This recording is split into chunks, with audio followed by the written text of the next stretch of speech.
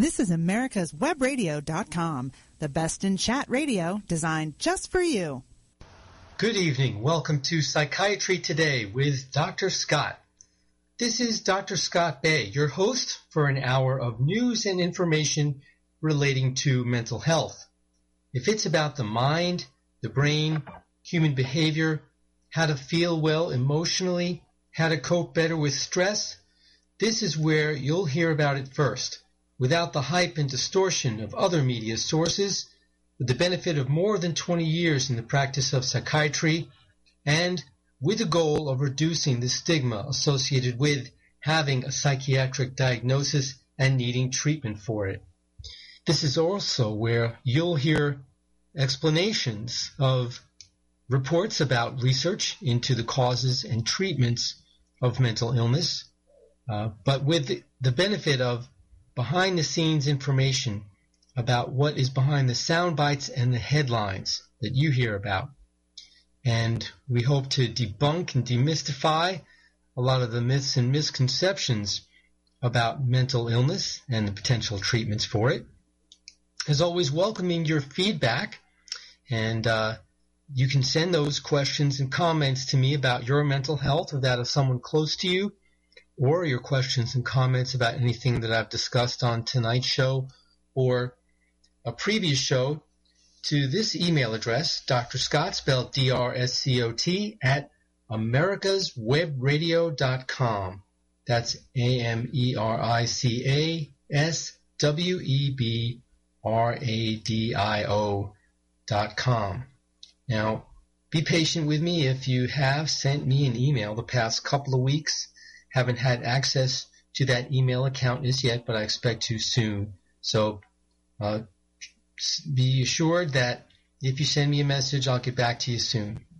Now, as far as what is a leading topic of tonight's show, I found a great article to go over with you having to do with 7 unnecessary causes of stress and how to avoid them. That's right, you can actually conceptualize of stress as being unnecessary and take active steps in order to avoid it. Now, no one said this is going to be easy. That's why I made a point of saying these are active steps that you can and need to take in order to avoid stress. But it's just important to conceptualize that stress is not something that needs to be seen as inevitable. So let's get to work analyzing and identifying these avoidable causes of unnecessary stress. Now, number 1, rehashing stressful situations. Playing out a stressful situation in your mind over and over again doesn't do you any good and could actually cause you to relive the stress you've already experienced. The brain can't tell the difference between what we are thinking about and what is really happening. So if we are reliving or dwelling on something negative that happened in the past, we will re-experience a stress response in our bodies. In order to overcome this bad habit, change the way we think about the situation. It's really hard to stop thinking about something. It's easier to replace that thought with a different thought. And how about making affirmations about the situation by concentrating on more positive thoughts, like, I am healthy and well, my immune system is strong, and I move forward confidently into the future. These are just examples. You can make up some positive affirmations of your own that are more specific to your individual situation, but working on this in this manner can help stop the never-ending cycle of negative thinking. It sounds kind of corny to some people, I know, but in reality, you definitely can reduce your stress by replacing recurring negative thoughts with more positive thoughts. Taking time to meditate, how's that for a Freudian slip, folks? Taking time to meditate is often very helpful. Concentrating on your breathing while thinking I am on the inhale and at peace on the exhale can also help stop the stress response in its tracks. And I'll add some specific instructions to that if you especially concentrate on making your breathing very long, slow, deep breaths in through the nose and out through the mouth. And again, on the inhale, thinking I am, as you breathe in very deeply and slowly through the nose, and then as you exhale very deeply and slowly, you think at peace. All right, number 2 is worst case scenario thinking. This is a very common, unnecessary, and avoidable cause of stress. Focusing on the possible negative outcome of a situation, such as how a date will go or whether your new boss will like you, only projects negative thoughts into the future. We worry about these things when we don't really know what is going to happen. Why suffer twice? One way to combat worst-case scenario thinking is to consider whether the stressor is realistic and ask yourself whether it is something that will bother you 1 or 2 months in the future. Sometimes when you ask yourself those questions, you start seeing clearly that this is really not that big a deal and that it's something you can actually handle. Another way to avoid worst-case scenario thinking is to stay in the present. For example, while completing daily tasks, even simple mundane things, such as, for example, washing the dishes, you can take the time to experience the activity, such as, in the case of the dishes, the smell of the soap, the feel of the water, or the way the light hits the bubbles. It sounds silly to use this one example, but the point is, the more you can get lost in stuff like that, the more it keeps you from dwelling on the past or worrying too much about the future. Stay in the present.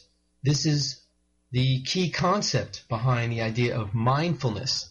You're in the moment, you're in the present, you're concentrating on what's going on, you're not dwelling on things from the past that won't do you any good, you're not worrying about what hasn't happened yet, which also isn't going to help. All right, and our third unnecessary avoidable cause of stress is procrastination. Everyone procrastinates for different reasons, but in many cases, people put things off because they feel overwhelmed by or scared of what they need to do. This can create frustration and stress. So come up with a plan to tackle this big project that you've been putting off in stages, rather than thinking you have to do it all at once if you start it at all. Set a long-term goal and then set smaller goals to reach it. When you do something in small, bite-sized pieces, it allows you to get a sense of accomplishment and creates positive reinforcements that motivate you to continue. This is reminiscent of the old expression, how do you eat an elephant? One bite at a time. The elephant being a metaphor for this huge task or bunches of tasks that you feel stressed and overwhelmed by, and therefore you procrastinate it, and therefore that increases your stress. So if you just conceptualize, hey, I'm just going to do a little bit at a time, and eventually it'll get done, it makes it easier to get started, and also reduces your stress by seeing that you are making some progress. All right, move on to number 4, unnecessary avoidable cause of stress. That's being late. There are many reasons for being late, some of which are simply out of your control, but other reasons for tardiness may include being afraid to go somewhere or saying yes to things when you really don't have the time. This can cause feelings of anger and stress, along with the stress you already have about being late.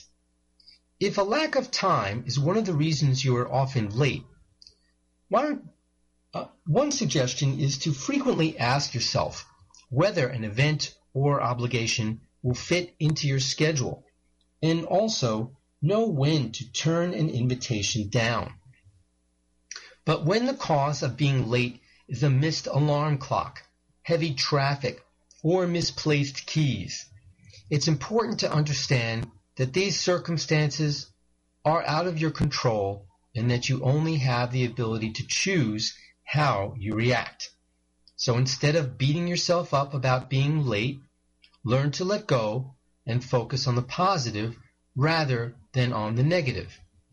A person's attitude can influence whether or not a situation or emotion is stressful. On the other hand, if these issues come up on a frequent or regular basis and seem to be in some ways almost habitual, then start to adopt more positive habits that will help you avoid these situations. Keep your keys in the same place all the time, such as a drawer, a hook, a little basket on top of a table. Set your alarm a little bit earlier to account for unexpected obstacles along the way on your trip, such as traffic or construction or the like. Number 5 on our unnecessary and avoidable list of stressful situations: lurking or oversharing on social media. It has been well documented that there are some people who experience so-called Facebook depression. When you're over-lurking on social media, this means you're comparing yourself to others, which causes stress.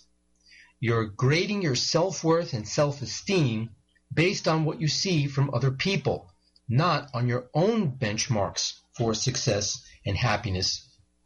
Oversharing on social media can also make us very vulnerable, making us more likely to get hurt.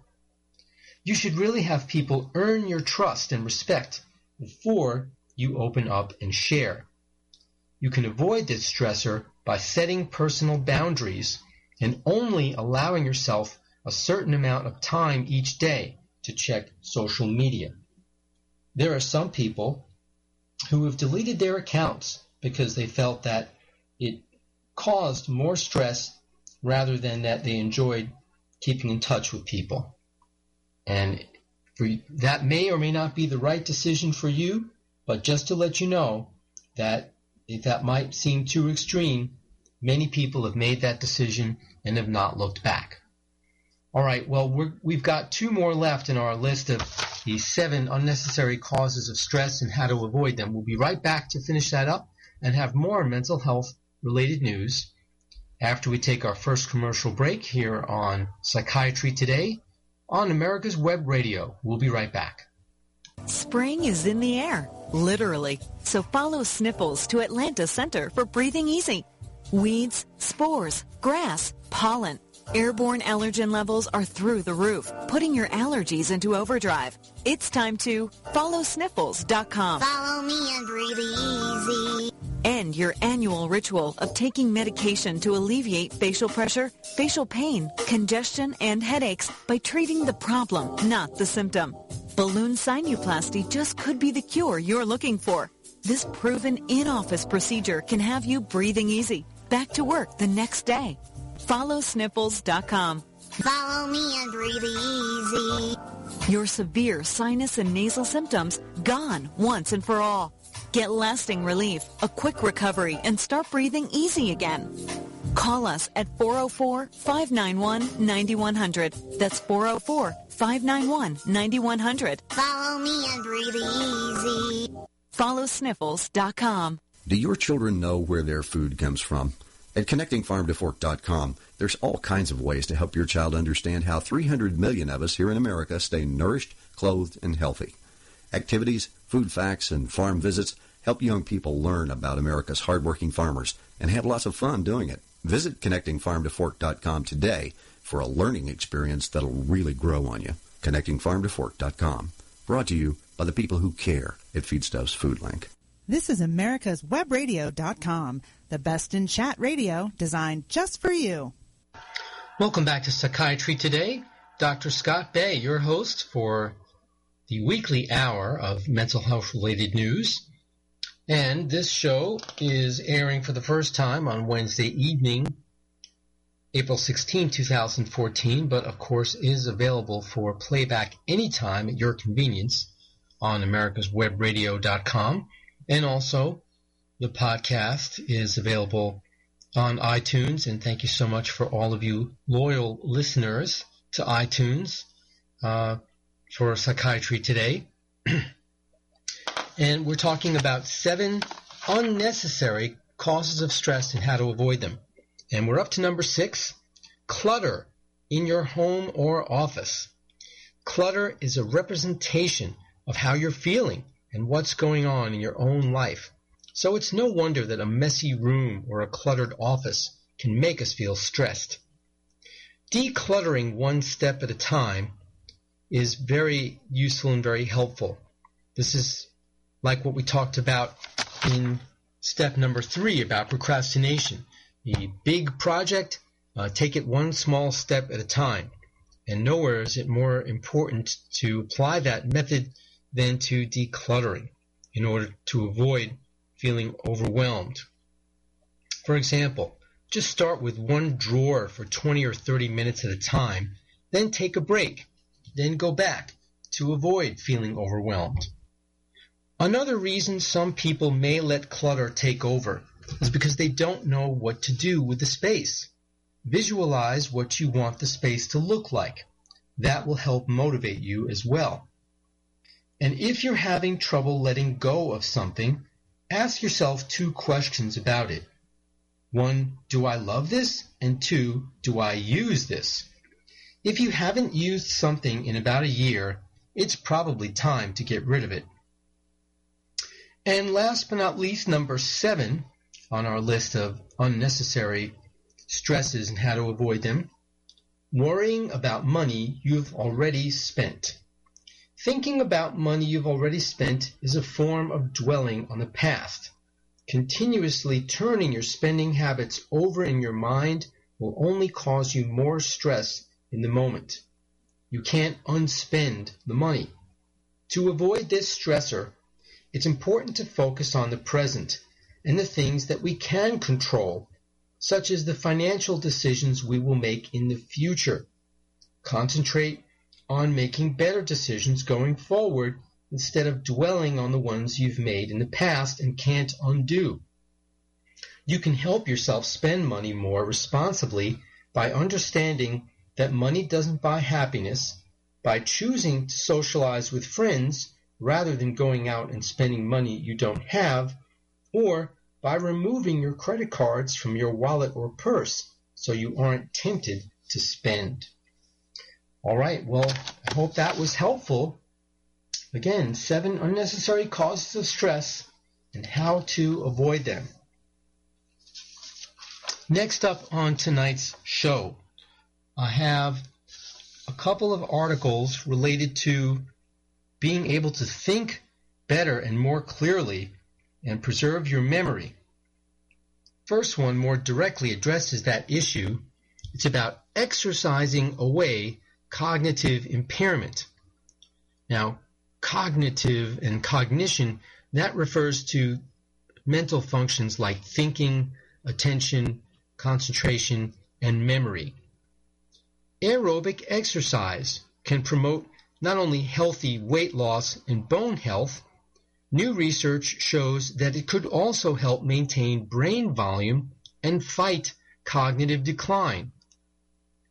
Women between 70 and 80 years old participated in a study that measured the effects of exercise on the volume of the hippocampus, which is an area of the brain associated with memory.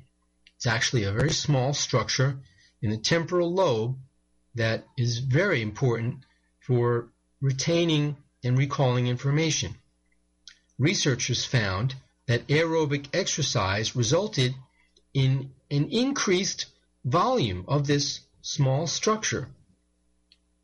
The aerobic exercise, running for example, is meant to improve cardiovascular fitness.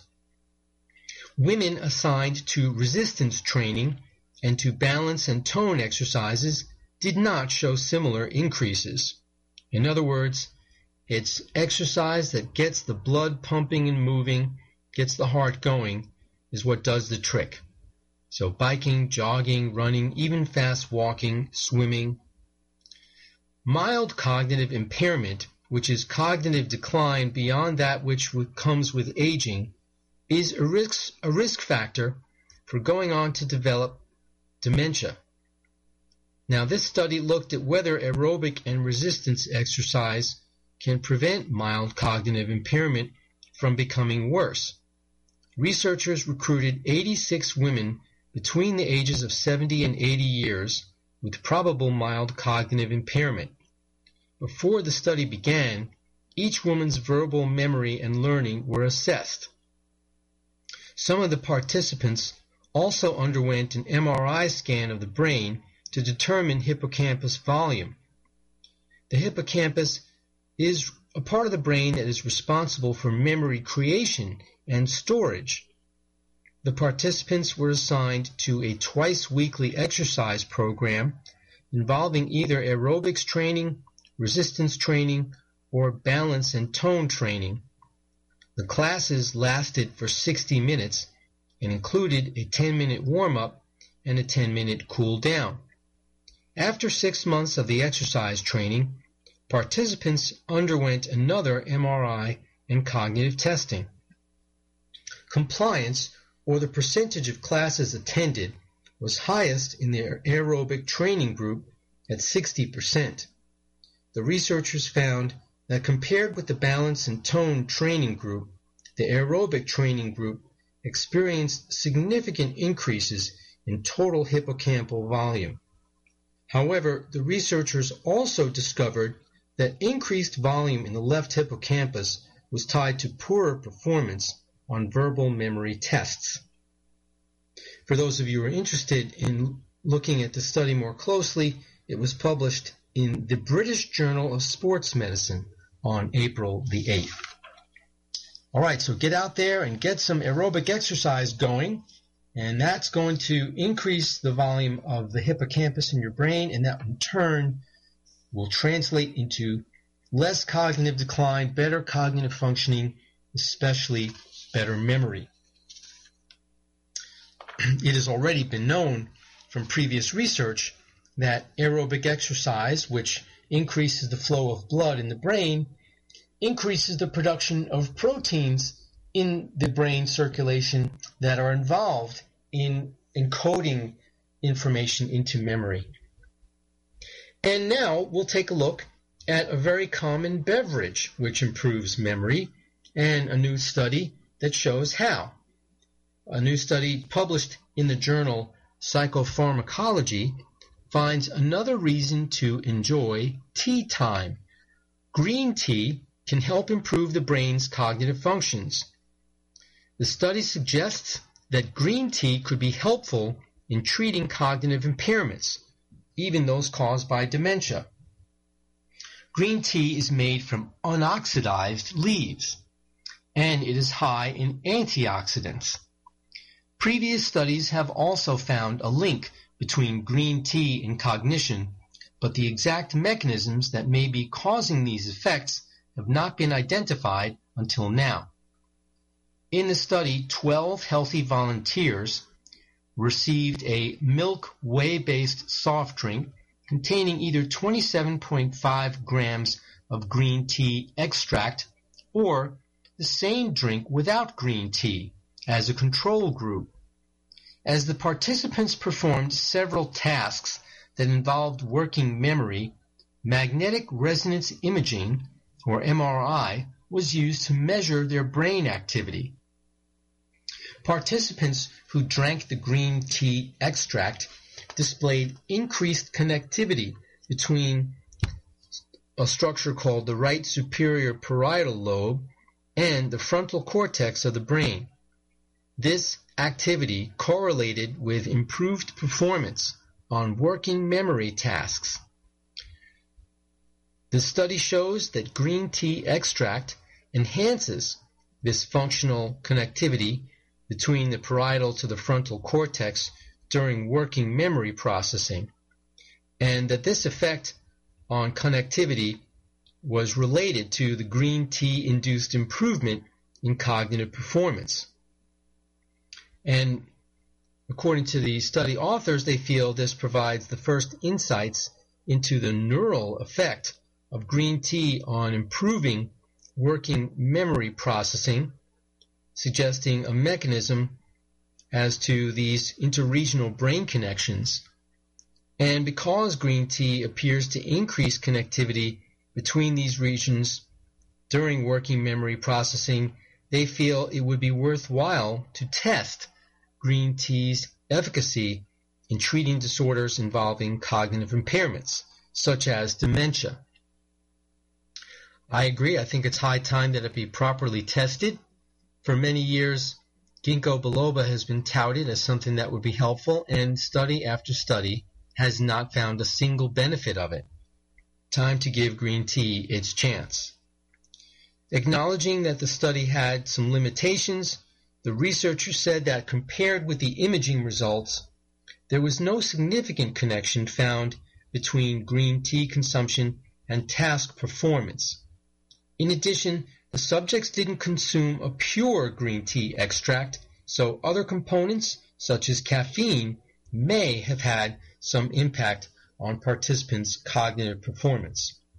The article doesn't mention it, but another fairly obvious limitation is the very small sample size, 12 healthy subjects. But still, the design was very valid, I think, in terms of giving a result that shows there is some benefit of the green tea. And, of course, a much larger study, maybe with pure extracts, would be more definitive.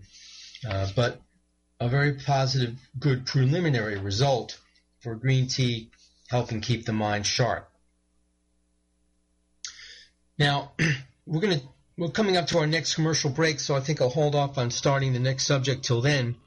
But in the next segment, we're going to be turning our attention to another extremely common beverage, but this one has nothing but very unhealthy consequences, even deadly ones, and that's what we're going to be going over when we come back from our next commercial break, especially for women. And you're listening to Psychiatry Today with Dr. Scott here on America's Web Radio. We'll be right back. When gardening is part of your life, it brings so much. Healthy eating, the freshest, most local produce, and playing in the dirt. At BonniePlants.com, you'll find all you need to succeed.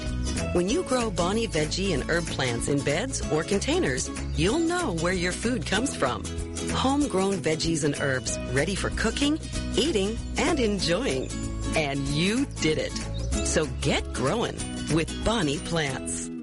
Do your children know where their food comes from? At ConnectingFarmToFork.com, there's all kinds of ways to help your child understand how 300 million of us here in America stay nourished, clothed, and healthy. Activities, food facts, and farm visits help young people learn about America's hardworking farmers and have lots of fun doing it. Visit ConnectingFarmToFork.com today for a learning experience that'll really grow on you. ConnectingFarmToFork.com. Brought to you by the people who care at Feedstuffs Food Link. This is Dr. Susan Blank, Medical Director for the Atlanta Healing Center. Our team is able to offer a multitude of treatment options such as quantitative EEG, also known as brain mapping, hormonal and nutritional assessments, neuropsychological testing, and cognitive therapy, along with traditional 12-step facilitation. And we can even offer you, if appropriate, a gentle medically managed detox. Please contact us at 770-696-9862. This is America'sWebRadio.com, the best in chat radio designed just for you. Welcome back to Psychiatry Today. Dr. Scott Bay, your host here on the show with 1 hour every Wednesday of informative mental health-related news. Next up on tonight's show, deadly consequences of heavy drinking are greater for women. Many people like to relax after work with a drink or two, but for women, having a few too many can be an extremely dangerous thing. Women were more likely to die from alcohol consumption than men, according to researchers' reports in a new analysis that looked at several other studies. The more alcohol a woman drinks, the greater her risk for death. About 4% of all deaths in the world are due to alcohol. But while men are known to be the big consumers of alcohol, women appear to be more likely to die from drinking. Researchers conducted an online analysis of studies on alcohol consumption and death. They used data from 24 studies, which included almost 2.5 million participants, of which over 120,000 died. The studies followed the participants for anywhere from 4 to 23 years. All participants were 18 years of age or older. Researchers found that females had a 7% greater risk for all-cause mortality or death caused by drinking than men, and this was particularly true for women who drank heavily. Moderate drinking, by the way, for a woman is up to 1 serving a day. A serving is a 12-ounce beer or a 5-ounce glass of wine or an 1.5 ounce liquor shot in a mixed drink or by itself. Now, while men and women drink alcohol in lesser amounts, their risk for death from alcohol was similar, but when women drank more heavily, they were at greater risk. Researchers compared heavy alcohol consumption of 75 grams per day, 90 grams per day, and 100 grams per day. Women had a greater risk of death than men for all these amounts. Compared to men, women had more than twice the risk of dying when they consumed 100 grams per day. Now, different countries define standard drinks in different ways, and I just described to you a typical standard serving in terms of ounces of alcohol, but if we're thinking in terms of grams, a typical drink in the United States has about 14 grams of alcohol. So again, looking at these amounts, 75, 90, and 100, women have a greater risk of death at all 3 amounts and more than twice the risk of dying when they're at 100 grams a day. The study's authors suggest there are inherent biological differences that make drinking alcohol riskier for women than men. For example, women have a lower body water content, so alcohol is less diluted when they drink. Women also have lower levels of alcohol dehydrogenase, which is an enzyme in the stomach that breaks down alcohol. According to the authors, the study suggested that female drinkers, particularly heavy drinkers, should moderate or completely reduce their level of consumption to have a health benefit. The authors also wrote, in order to reduce excessive alcohol consumption for women, some effective interventions are needed. Supportive counseling and educational sessions have contributed to help women reduce their alcohol consumption. It should be recommended and emphasized in public policy to provide psychological and educational intervention programs to female heavy drinkers. This study was published online ahead of print on March the 10th in the Journal of Women's Health. Well, you have right there an extremely cautionary tale for women who like to have some drinks now and again. A significantly increased risk of mortality from alcohol use, and that goes up considerably the more they have. Let's turn our attention to a veterans and military mental health update. Regular and long-time listeners will know that I like to focus on the mental health of our soldiers and seamen and airmen and Marines, because I think until recent years not enough attention was paid to these issues. Now, a recent study shows that brain injuries are tied to post-traumatic stress disorder in Marines. Active duty Marines who suffer a traumatic brain injury face significantly higher risk of post-traumatic stress disorder, according to this new study. Other factors that raise the risk include severe pre-deployment symptoms of post-traumatic stress and high combat intensity. But even after taking those factors and past brain injury into account, the study authors concluded that a new traumatic brain injury during a veteran's most recent deployment was the strongest predictor of PTSD symptoms after the deployment. The study was published in Journal of the AMA Psychiatry at the end of last year. Each year, as many as 1.7 million Americans sustains a traumatic brain injury, which is why we can learn a lot from studying the effects of these injuries on our military.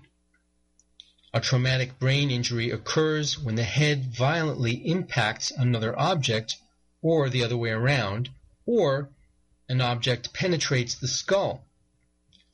War-related traumatic brain injuries are very common.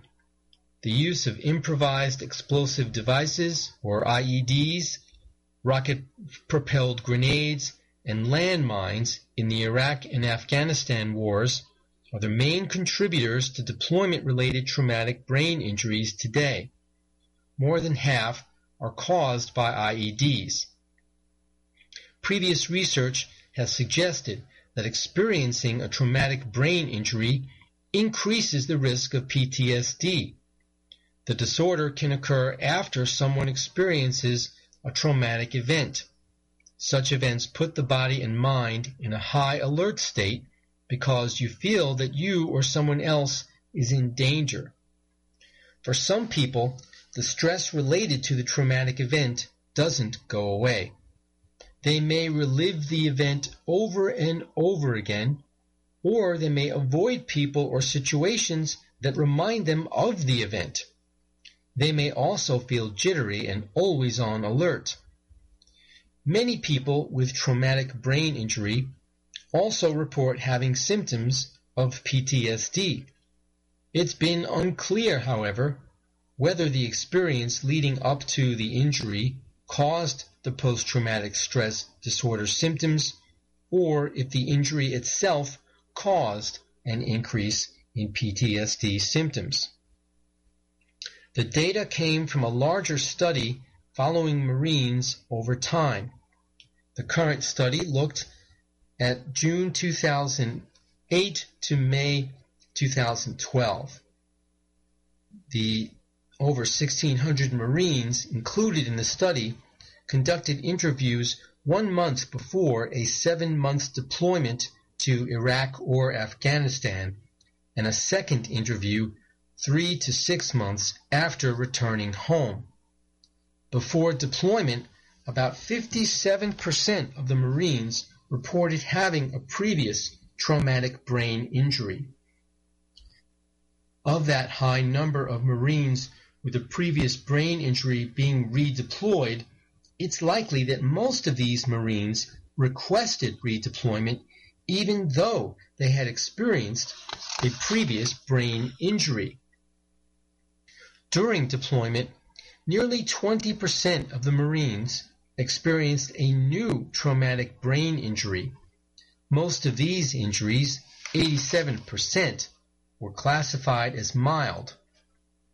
Of the 267 Marines who reported post-traumatic amnesia, for the majority, the amnesia lasted less than 24 hours.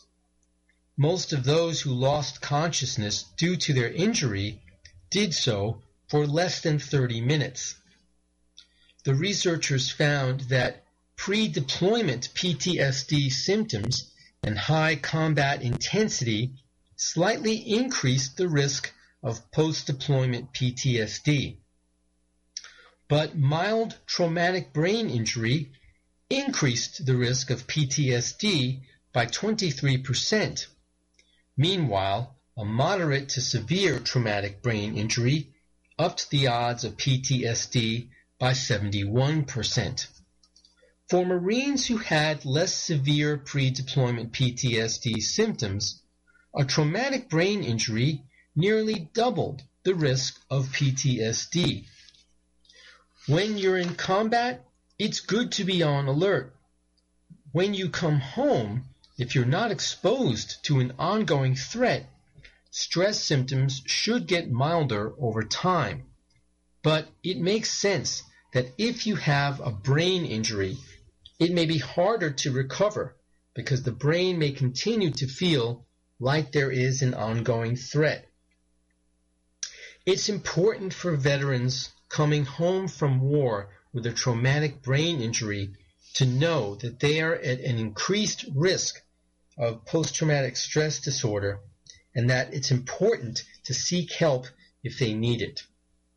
It's important to use Veterans Administration care for any service-related injury or disability so that veterans can have access to ongoing care. I'm well aware that Veterans Administration's facilities don't always have the best reputation when it comes to mental health-related care, including the main one here in the Atlanta, Georgia area. However, for better or for worse, our veterans are entitled to care in these facilities, and there are specialty clinics set up to care for those who suffer from post-traumatic stress disorder, and it is definitely treatment that they should avail themselves of. All right, well, we're going to take our next commercial break before we get into some other topics here on Psychiatry Today, your 1 hour of mental health news here on America's Web Radio. And we'll be right back. You're listening to Psychiatry Today with Dr. Scott. This is Dr. Susan Blank, Medical Director for the Atlanta Healing Center. Our team is able to offer a multitude of treatment options such as quantitative EEG, also known as brain mapping, hormonal and nutritional assessments, neuropsychological testing, and cognitive therapy, along with traditional 12-step facilitation. And we can even offer you, if appropriate, a gentle medically managed detox. Please contact us at 770-696-9862. Cook Immigration Partners is your passport through the immigration maze. Whether it's help with E-Verify in your business, or help in how to document a new employee under the new I-9 rules, or if you marry a foreign national, Cook Immigration Partners is your best choice for a legal advocate. Call us today at 866-286-6200. That's 866-286-6200, or visit us on the web at www.immigration.net. Solution providers, are you aware of the Institute for Healthcare Consumerism's multiple marketing platforms? You're invited to get a little closer to IHC with our Solution Provider Membership Marketing Program. Through IHC's exclusive Solution Provider membership, your business gets an all-access pass to engaging your prospects. This membership embeds your business within the Institute, which immediately aligns your company, its solutions, and your key executives with the nationally credible IHC brand, and shows your support of the healthcare consumerism movement as a market-wide solution. And that's just the beginning. Contact IHC's Managing Director, Brent Macy, today at bmacy@theihcc.com. Watchdog is a term given an organization like the United States Justice Foundation, which since 1979 has been watching out and, when necessary, taking the appropriate action, from testifying to litigating to protect our constitutional rights. USJF, a non-profit organization, is nationally recognized not only as a watchdog, but many in the government, as well as those involved in legal cases, have also called the USJF a bulldog for the tenacious approach in their presentation and proof of what is right. Find out more at www.usjf.net. Support USJF as they support you. This is America's Webradio.com, the best in chat radio designed just for you. Welcome back to Psychiatry Today. Once again, your host, Dr. Scott Bay, with you. Next up on tonight's show, an interesting article about how men have a problem with their female partner's success. A study suggests that men don't enjoy their wives' or girlfriends' victories. Men's self-esteem apparently is so fragile that it can take a beating if their wives do well, while women's egos are not as affected by their partner's victories. Even when the woman is successful at something her man is not really engaged in, say hosting a party, husbands feel personally threatened. According to a study from the American Psychiatric Association, which also found that a woman's success could alter men's perception about their romantic relationship in the future. Really? Are we men's egos that fragile? Well, the research was published late last year in the Journal of Personality and Social Psychology. The details proved to be more counterintuitive. For example, the 5 different experiments in this study examined not just heterosexual couples in the United States, but also those in the Netherlands, which often serves as a model of gender equity, and revealed little difference in the way men felt about their partner's success. Dutch men may see more successful women around them and have more females on their corporate boards and in their government, but they still feel a bit smaller when their wives or significant others do well. And interestingly, the men subconsciously felt worse about themselves whenever their romantic partners scored a win, no matter if they were competing in that area or not.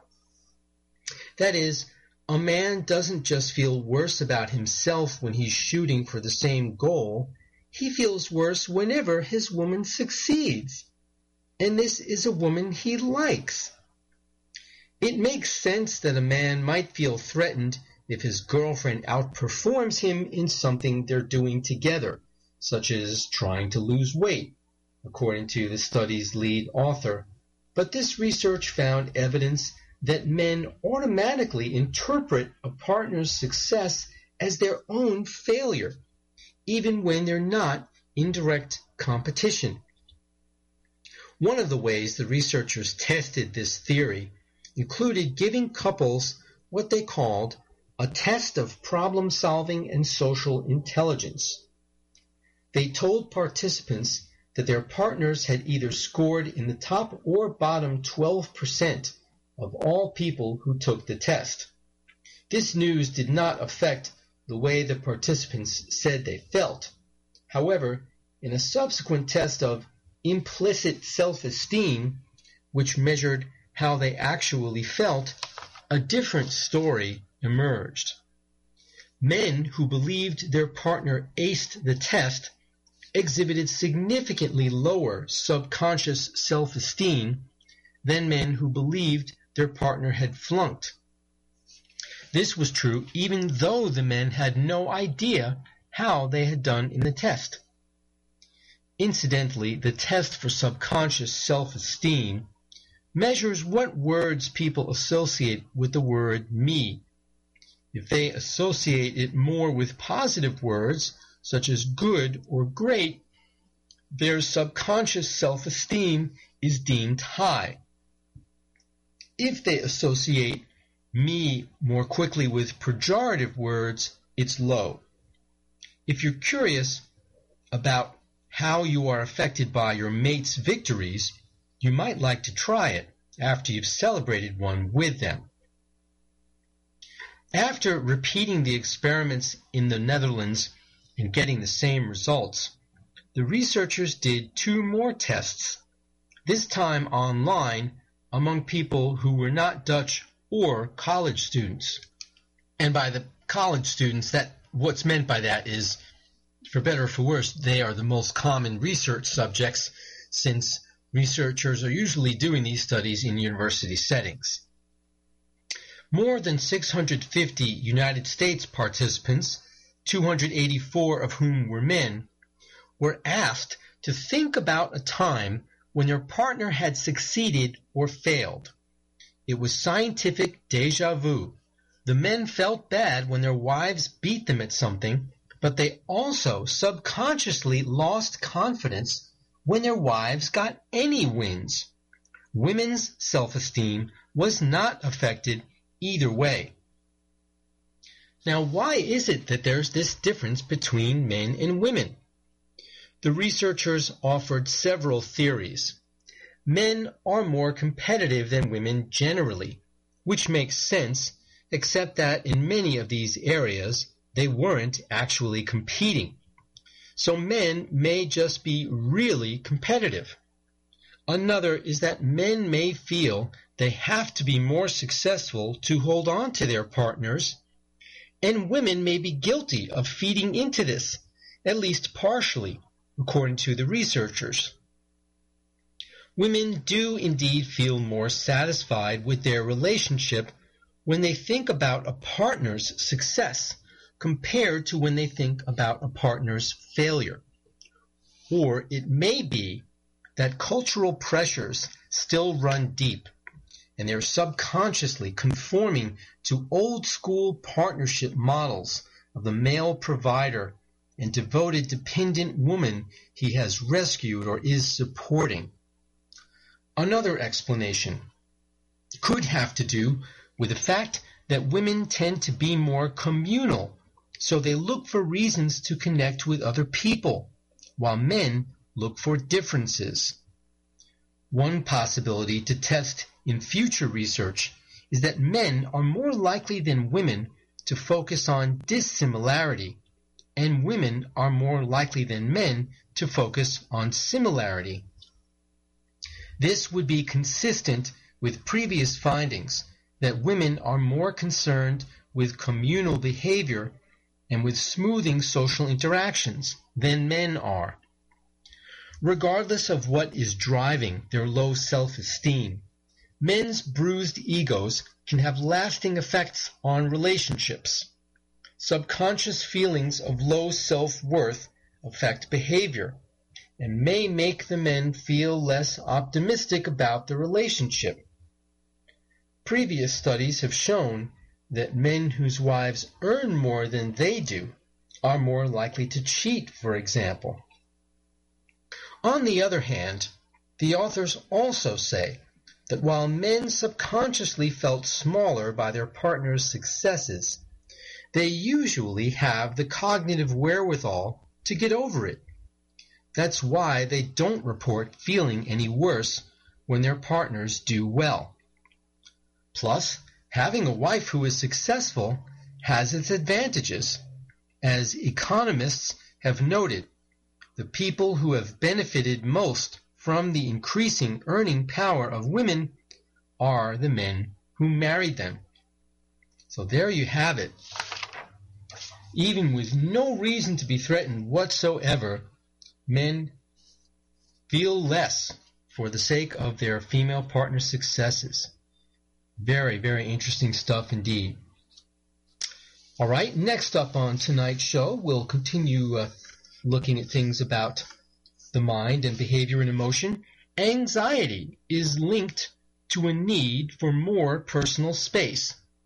Not a huge revelation. It's well known that people are prone to be anxious, can get anxious in crowds or certainly in small enclosed spaces from which there is no ready or obvious escape. But let's take a look at this research. It might be a good idea to back off a bit when dealing with people who suffer from anxiety, according to this study, because anxiety seems to affect the need for more personal space surrounding the body, also called peripersonal space. British researchers found that people with anxiety perceive threats as closer compared with those who are not anxious.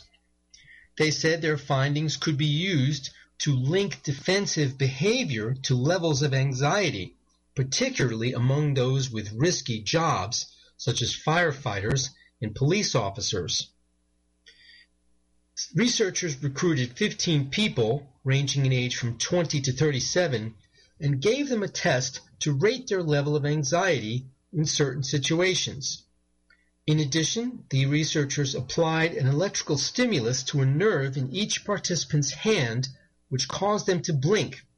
This hand blink reflex, which is not controlled by the brain, was monitored as the participants held their hand at 4 different distances from their face, ranging from about 2 inches to nearly 2 feet. By measuring the strength of their reflex, the investigators determined how dangerous the participants viewed each stimulus. The study was published last summer in the Journal of Neuroscience, and it revealed that those who scored higher on the anxiety test reached more dramatically to stimuli about 6 inches from their face compared to those who had lower anxiety scores. People who reacted strongly to the stimuli further away were classified as having a large defensive peripersonal space.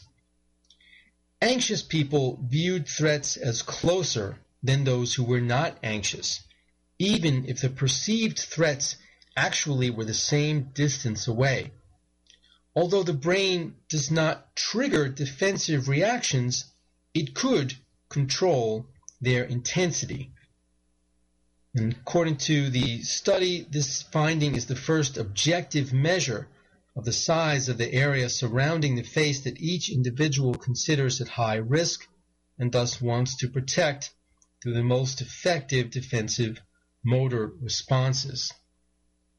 Okay, well, a somewhat elegant demonstration of what seems to be pretty self-evident and self-intuitive and pretty much common sense, that someone who's prone to very, very anxious is going to be more likely to react fearfully to a perceived threat that is closer, that is further away from them, as opposed to someone who's not anxious probably would not react similarly until that perceived threat was actually closer to them.